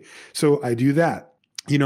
How many times have you watched a YouTube video and it's like, smash that like button, hit subscribe, hit the bell icon, people that watch YouTube are just inundated with this stuff, right? Where it's just like, oh my God, I don't ever want to hear somebody tell me that again, right? So if I do say anything along those lines, it's at the end. And I don't say that stuff. I put up a little tiny graphical thing that comes in the side that has a little subscribe thing. So if you want to, you can. I respect my audience enough to know that they understand that I want them to like the video. They understand that I want them to subscribe, but I have to earn that. And that doesn't come from me begging them to hit a button on a screen. It comes from me putting content in front of them that is so good that they don't want to miss it. And they ask themselves, is there a way that I could not miss when the next video comes out? And then they hit the subscribe button, right? These are the things that I try to do from top to bottom, rather than, remember I mentioned the content comes first and the listeners come first, right? There's a lot of people, and I'm using YouTube as an example because it's more visible than podcasts, but everything applies to podcasts too, where people follow algorithms. They try to conform their content to the platform because the platform rewards them for doing so. For example, if you look on YouTube, most videos are between 9 and 10 minutes long. And that's because the algorithm has determined that for a short form video, that's the optimal length to be able to show the most amount of ads while keeping people's attention just long enough that they'll watch some percentage of the video. In reality, that percentage is actually very small. If you can get somebody to watch your average view time of like 2 minutes or whatever on a 9 or 10 minute video, you're doing great. Like that's where you want to be. And so the algorithm will reward that because it lets them serve more ads. The problem is, what if you had more to say? What if the video that you made really needed to be 18 minutes long to get your point across or to show the thing that you wanted to show or to tell the story you wanted to tell? Mm-hmm. If you decide, well, I want to get more views, and so therefore I'm going to conform to this algorithm, then your video ends up looking like everybody else's and you don't end up doing the thing that you are good at or that you want to make.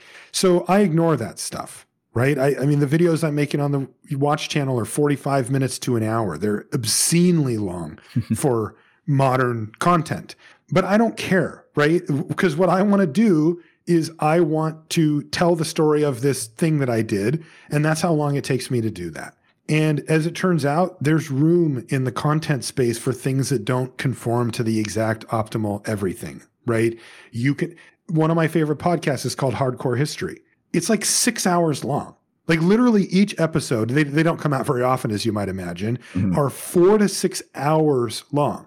And the guy who does it, crazy support. Right? People pay for these things. They throw money at him, because they need it. Anybody who's like an expert in the podcast space would say you cannot have a podcast that's 4 to 6 hours long. Like you just can't do that. It's got to be, 50 to 70 minutes or whatever people say it is optimal. I don't care what they say, but this guy, he made it work, right? And like it turns out that is a space that has enough. Now, sure, you may not get as many views as you want, but is that really what you're doing? If you wanted to get views, you wouldn't be talking about magic. I wouldn't be talking about watches, right? I would be doing the low tier crap that people pump out on all these different things, the gossip stuff or the you won't believe what happened next clickbait crap, right?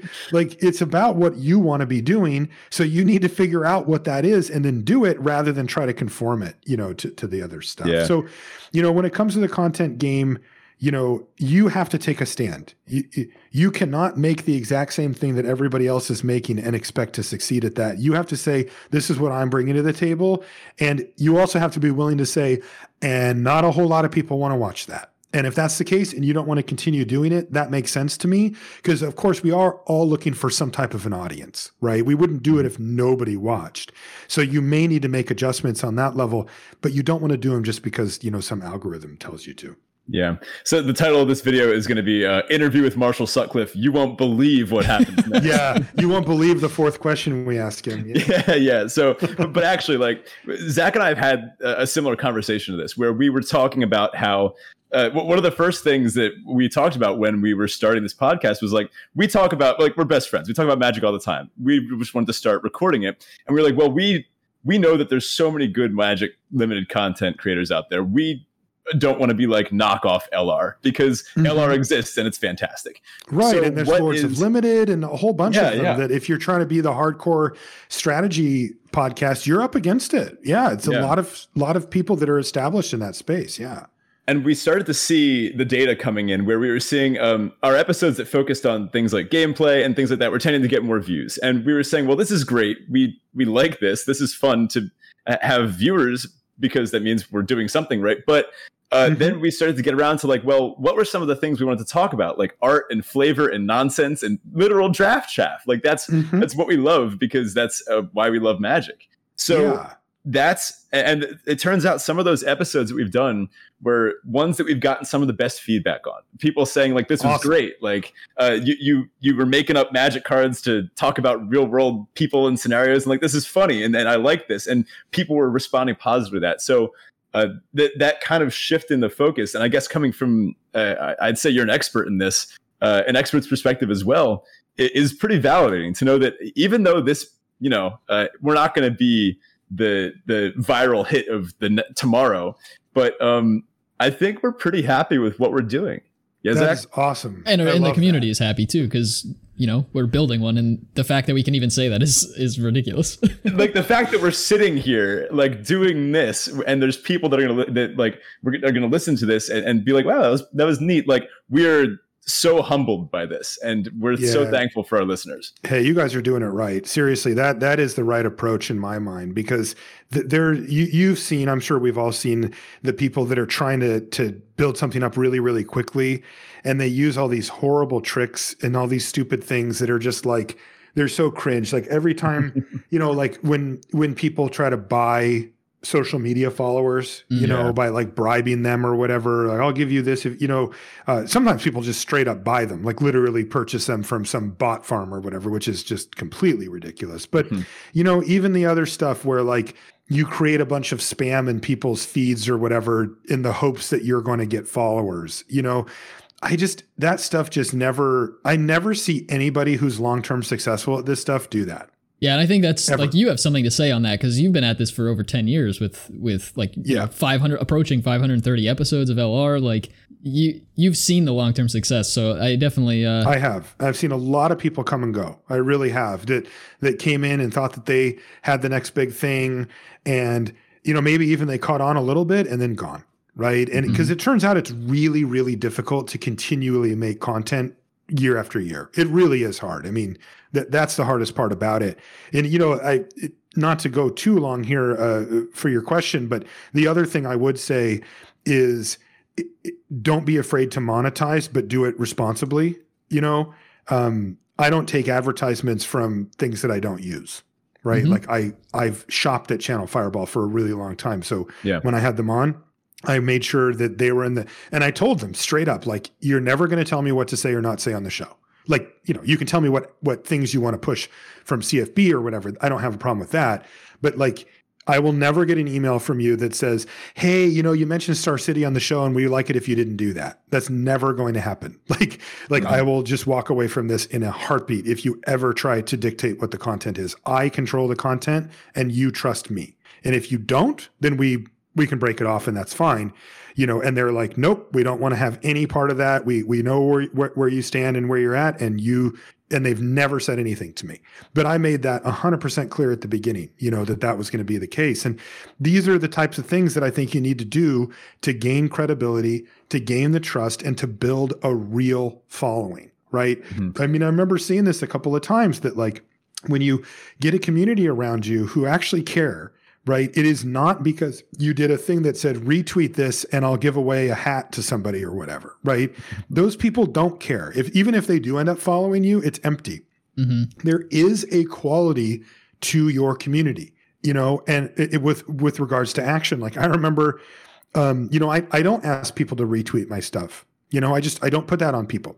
And the one time I did was when I launched the Kickstarter for the original thing for LR, when I had, kind of taken that leap, and I got 200 retweets in like a second, because people are like, I listen to that guy because he doesn't ask me to do this all the time, and so they understand that, it's something that you don't take lightly or whatever. So, yeah. Yeah. I mean, we're definitely going to take all this advice into account. Like this is the phase that we're at right now, where we're kind of like just leaving the diving board, and now we have to figure out what trick we're doing on the way down. So we've been starting to look into Patreon and that kind of thing. I guess this is another kind of a side question for you. Something about me feels weird, like asking for money, I guess. Yeah. But then another half of my brain knows that this is work. Like Zach and I spend hours of our weeks doing this, and we put a lot of thought and effort into it. So how do you reconcile that in your head? Do you have guilt about it? How do I not make myself feel that, Yeah, no, I had a huge bridge to cross when it came to monetizing the podcast. Like I did not want to do it. I didn't. We had a sponsor, but they were paying us basically nothing. And I was like, that's fine. Like it covers random, internet costs, for doing like hosting the podcast and stuff like that. Cause I was just, for the first 2 years or whatever, I just did it out of my own pocket and, microphones and stuff like that. But I also realized that there was an ultimatum that would approach, right? Which is that doing content on the level that I do and you guys are doing is too labor intensive, and it takes too much of a commitment to expect you to do it for years and years and years on end without any motivation or any, with having to do the 9 to 5 and do this and all that kind of stuff. Something is going to slip. And what that means to me is you either monetize and make it a part of your work life, or it goes away. And when I thought about that, I thought that's a realistic take on this. I really like doing this, but then like Ryan left the show and I had to get a new co-host. That was stressful and difficult. And then John left and I had to do it again. And I'm just like, boy, this is just a lot of extra stuff to have to keep. There's going to come a point where a co-host leaves and I'm just like, yeah, I think I'm just good here, But I do love doing the show.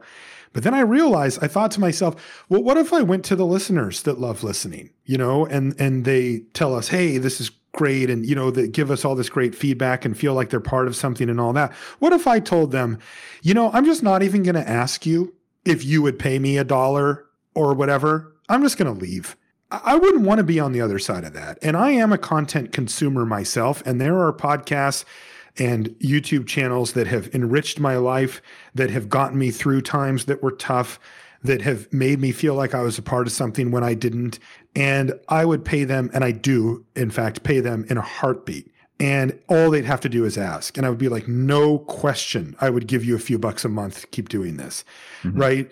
And so I felt like it was kind of crappy for me to assume that my inhibitions about, monetizing the podcast would override what people actually wanted. So my solution was, well, then let's find out, because nobody was monetizing podcasts and Magic at the time. So I did a Kickstarter because Patreon and that type of thing didn't exist yet. And I got a great response. And I was like, okay, this is a real thing, right? And I always have approached it to monetize it responsibly, because it still doesn't sit well with me, to be honest. It doesn't. But like, I've done little things to make it fit for me. For example, like our Patreon is per podcast episode, not per month. And I did it that way, even though they recommend doing it per month because you can make more money on average. I wanted to do it per episode because I wanted it to be transactional. If we don't provide you with the thing that you're paying for, you don't pay, right? And when we do, you do, right? And that way, I don't have to feel like if we skip a week, which we never do, by the way, but if we did, that I've let down my followership or my listener base, right? I can say, no, it's okay. Like they didn't get charged for that. Everything's good. It's all transactional, that kind of thing.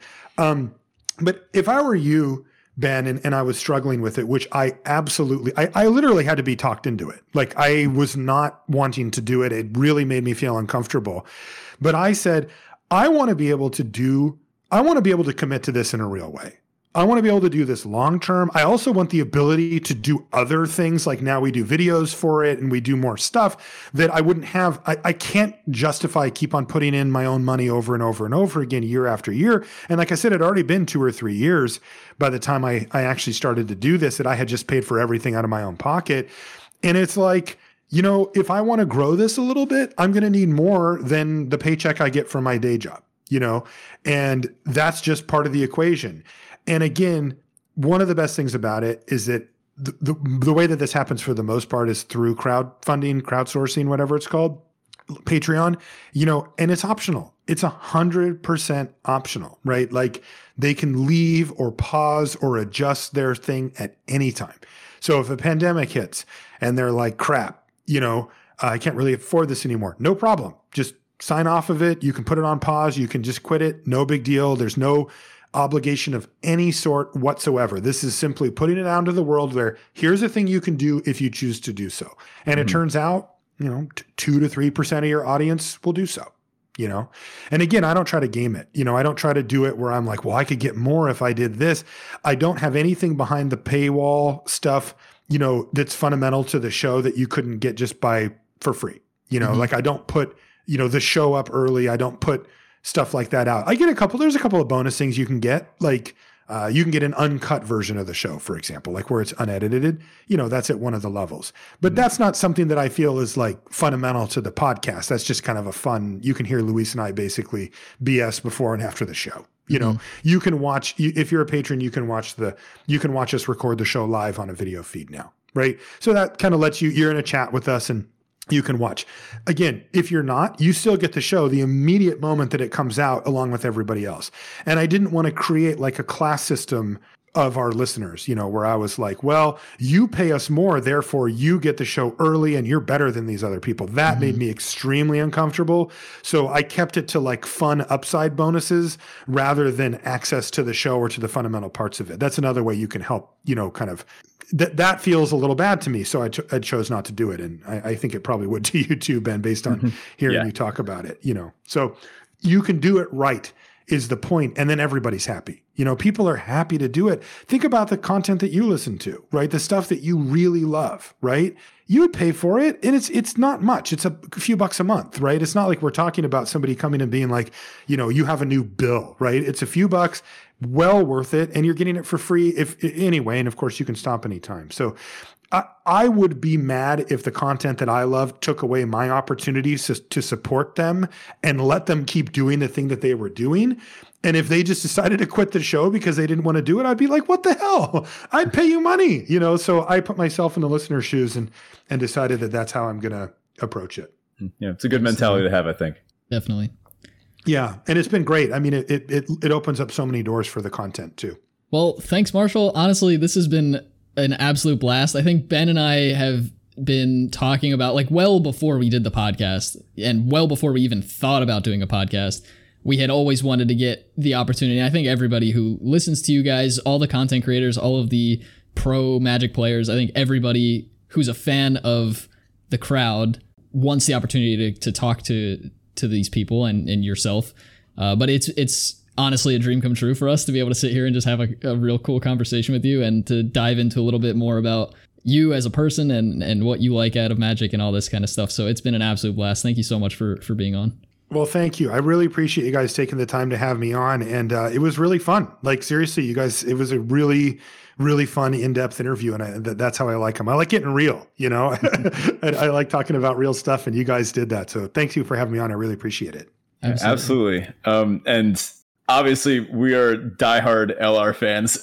So like we want to stay kind of like engaged in the community and with all this stuff that you've helped us with, like this has been so cool for us. Like we're going to take the stuff that you just told us and hopefully all our listeners do as well. And apply that to this. So awesome. I love to help out anytime. I mean, I've always been of the mentality of the rising tide, rising all the ships thing. Like I don't look at our content space as like a competitive thing. I think that like if you guys are successful, then that's just better for everybody. So I'm always happy to help out. Awesome. Thank you. Thanks so much. Well, everybody, that's going to do it this week. Feel free, if you haven't already, jump into the Discord. It's completely free. And that's kind of one of the points that Marshall touched on there about like the Patreon and everything. We don't want to block that off. We want to have the community talking and engaged and informing each other about the decks they're drafting and all that kind of stuff. So jump into the Discord. The link for that is in the episode description as well as on our Twitter page. And if you're into it, check out our Patreon. We have a few different things. Check out LR's Patreon too. If you're interested in LR, go check them out because they also do great work over there. Marshall, do you have any you want to plug your socials, plug the podcast, anything you want to talk about before we sign off?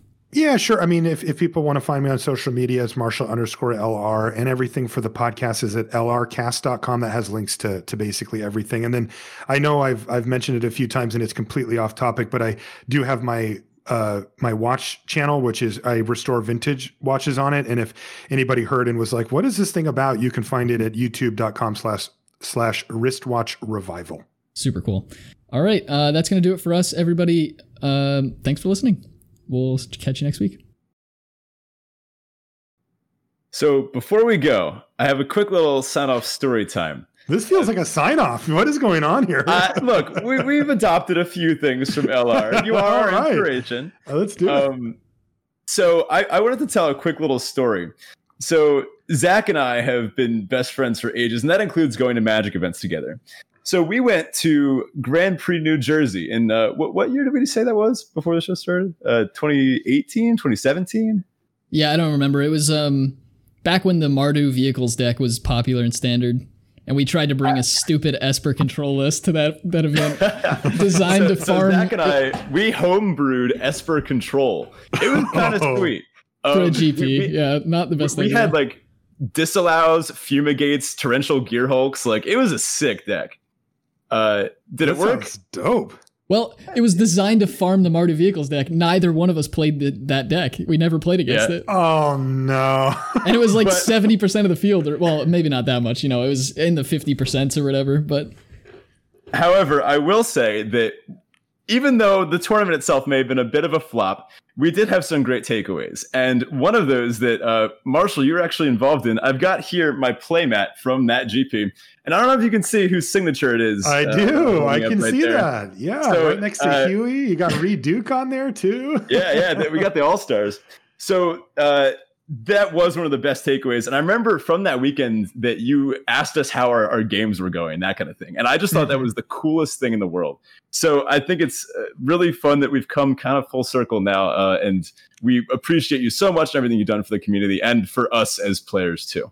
Oh, that is awesome. I love hearing that stuff. I mean, I meet so many people at GPs, but I love talking to people at those. It's my favorite part. Like, on one hand, it can be tiring because I get tired from that stuff. I'm one of those people that loses my battery over time on that. But at the same time, the chance to interact face to face with the community I miss it. I miss it so bad right now. I just haven't seen anybody in so long, and I get to meet awesome people all the time like you guys. And it's just, I miss that really bad. Well, hopefully we'll get back to that shortly. I think we're all in the same boat. All the Magic fans, and we didn't even play competitively. We were just there to goof off, and we actually small tangent to that story. But because we flopped that event so poorly, we were like, I think we were out of the main event round 4 or something, round 3. We were just all right. We're dropping, so we went into a team sealed, which is Ben and I. It's our favorite format. Yeah. You get in there, we do some 2-headed giant sealed and just get to deck build together. And we both like to play different types of decks as we talked about earlier. So that always works out for us. And it's always a fun time. So we went and did some sealed, and I don't remember what the format was, Ben. Do you? It was an Aether Revolt? It was Aether Revolt. Yeah. Yeah. So we went and did that, and it was a 3 or 4 round event, and we were undefeated up to the last round. Ooh. And it was late. We were exhausted. We were hungry. And we got to the table and we're like, you know what? We're playing against somebody who's also 3-0 or whatever the record was. We went to them and we said, hey, do you guys want to just split? We kind of want to get out of here and get some food. And we're both going to get prize packs or whatever if we just split here and take the draw. Mm-hmm. And I'm not really a huge fan of intentional draws. It's kind of a different topic, but this was a casual event and whatever. We were all hungry. Yeah.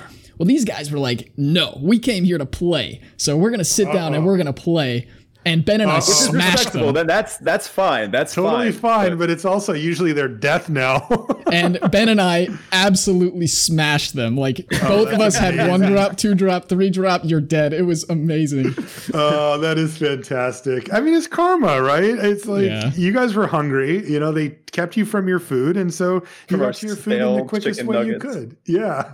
That said, the very next event we went to, which was GP New Jersey for Theros Beyond Death, like this past year, like maybe the last in-person event before the pandemic, we drafted. Okay, it was my birthday. Also, we were there on my birthday. Yeah. We opened a Dream Trawler and a Kiora Best the Sea God in the same pool. Whoa! Happy birthday! I know, right? We played both of them. He had some kind of red, I think it was like a red-white aggro deck, and I was playing blue-white controller. I had Klothys. Oh, that's right. Red-green, yeah. And we also went undefeated up to the last event, or last round in that event as well. And then we play against these 2 younger guys, like probably 11 and 12 maybe.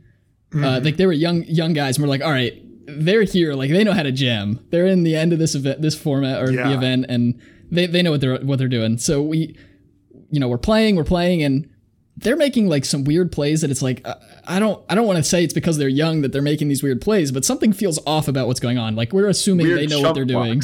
Yeah. And I don't know. We got to a point where I was like, they're playing something that I should counter, and I have 1 counter spell in my hand.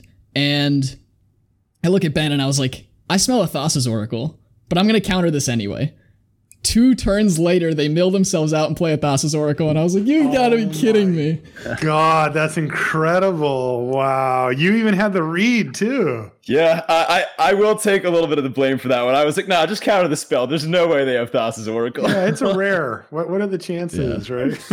Well, in any case, I look forward to all of us getting back to Grand Prix nonsense soon.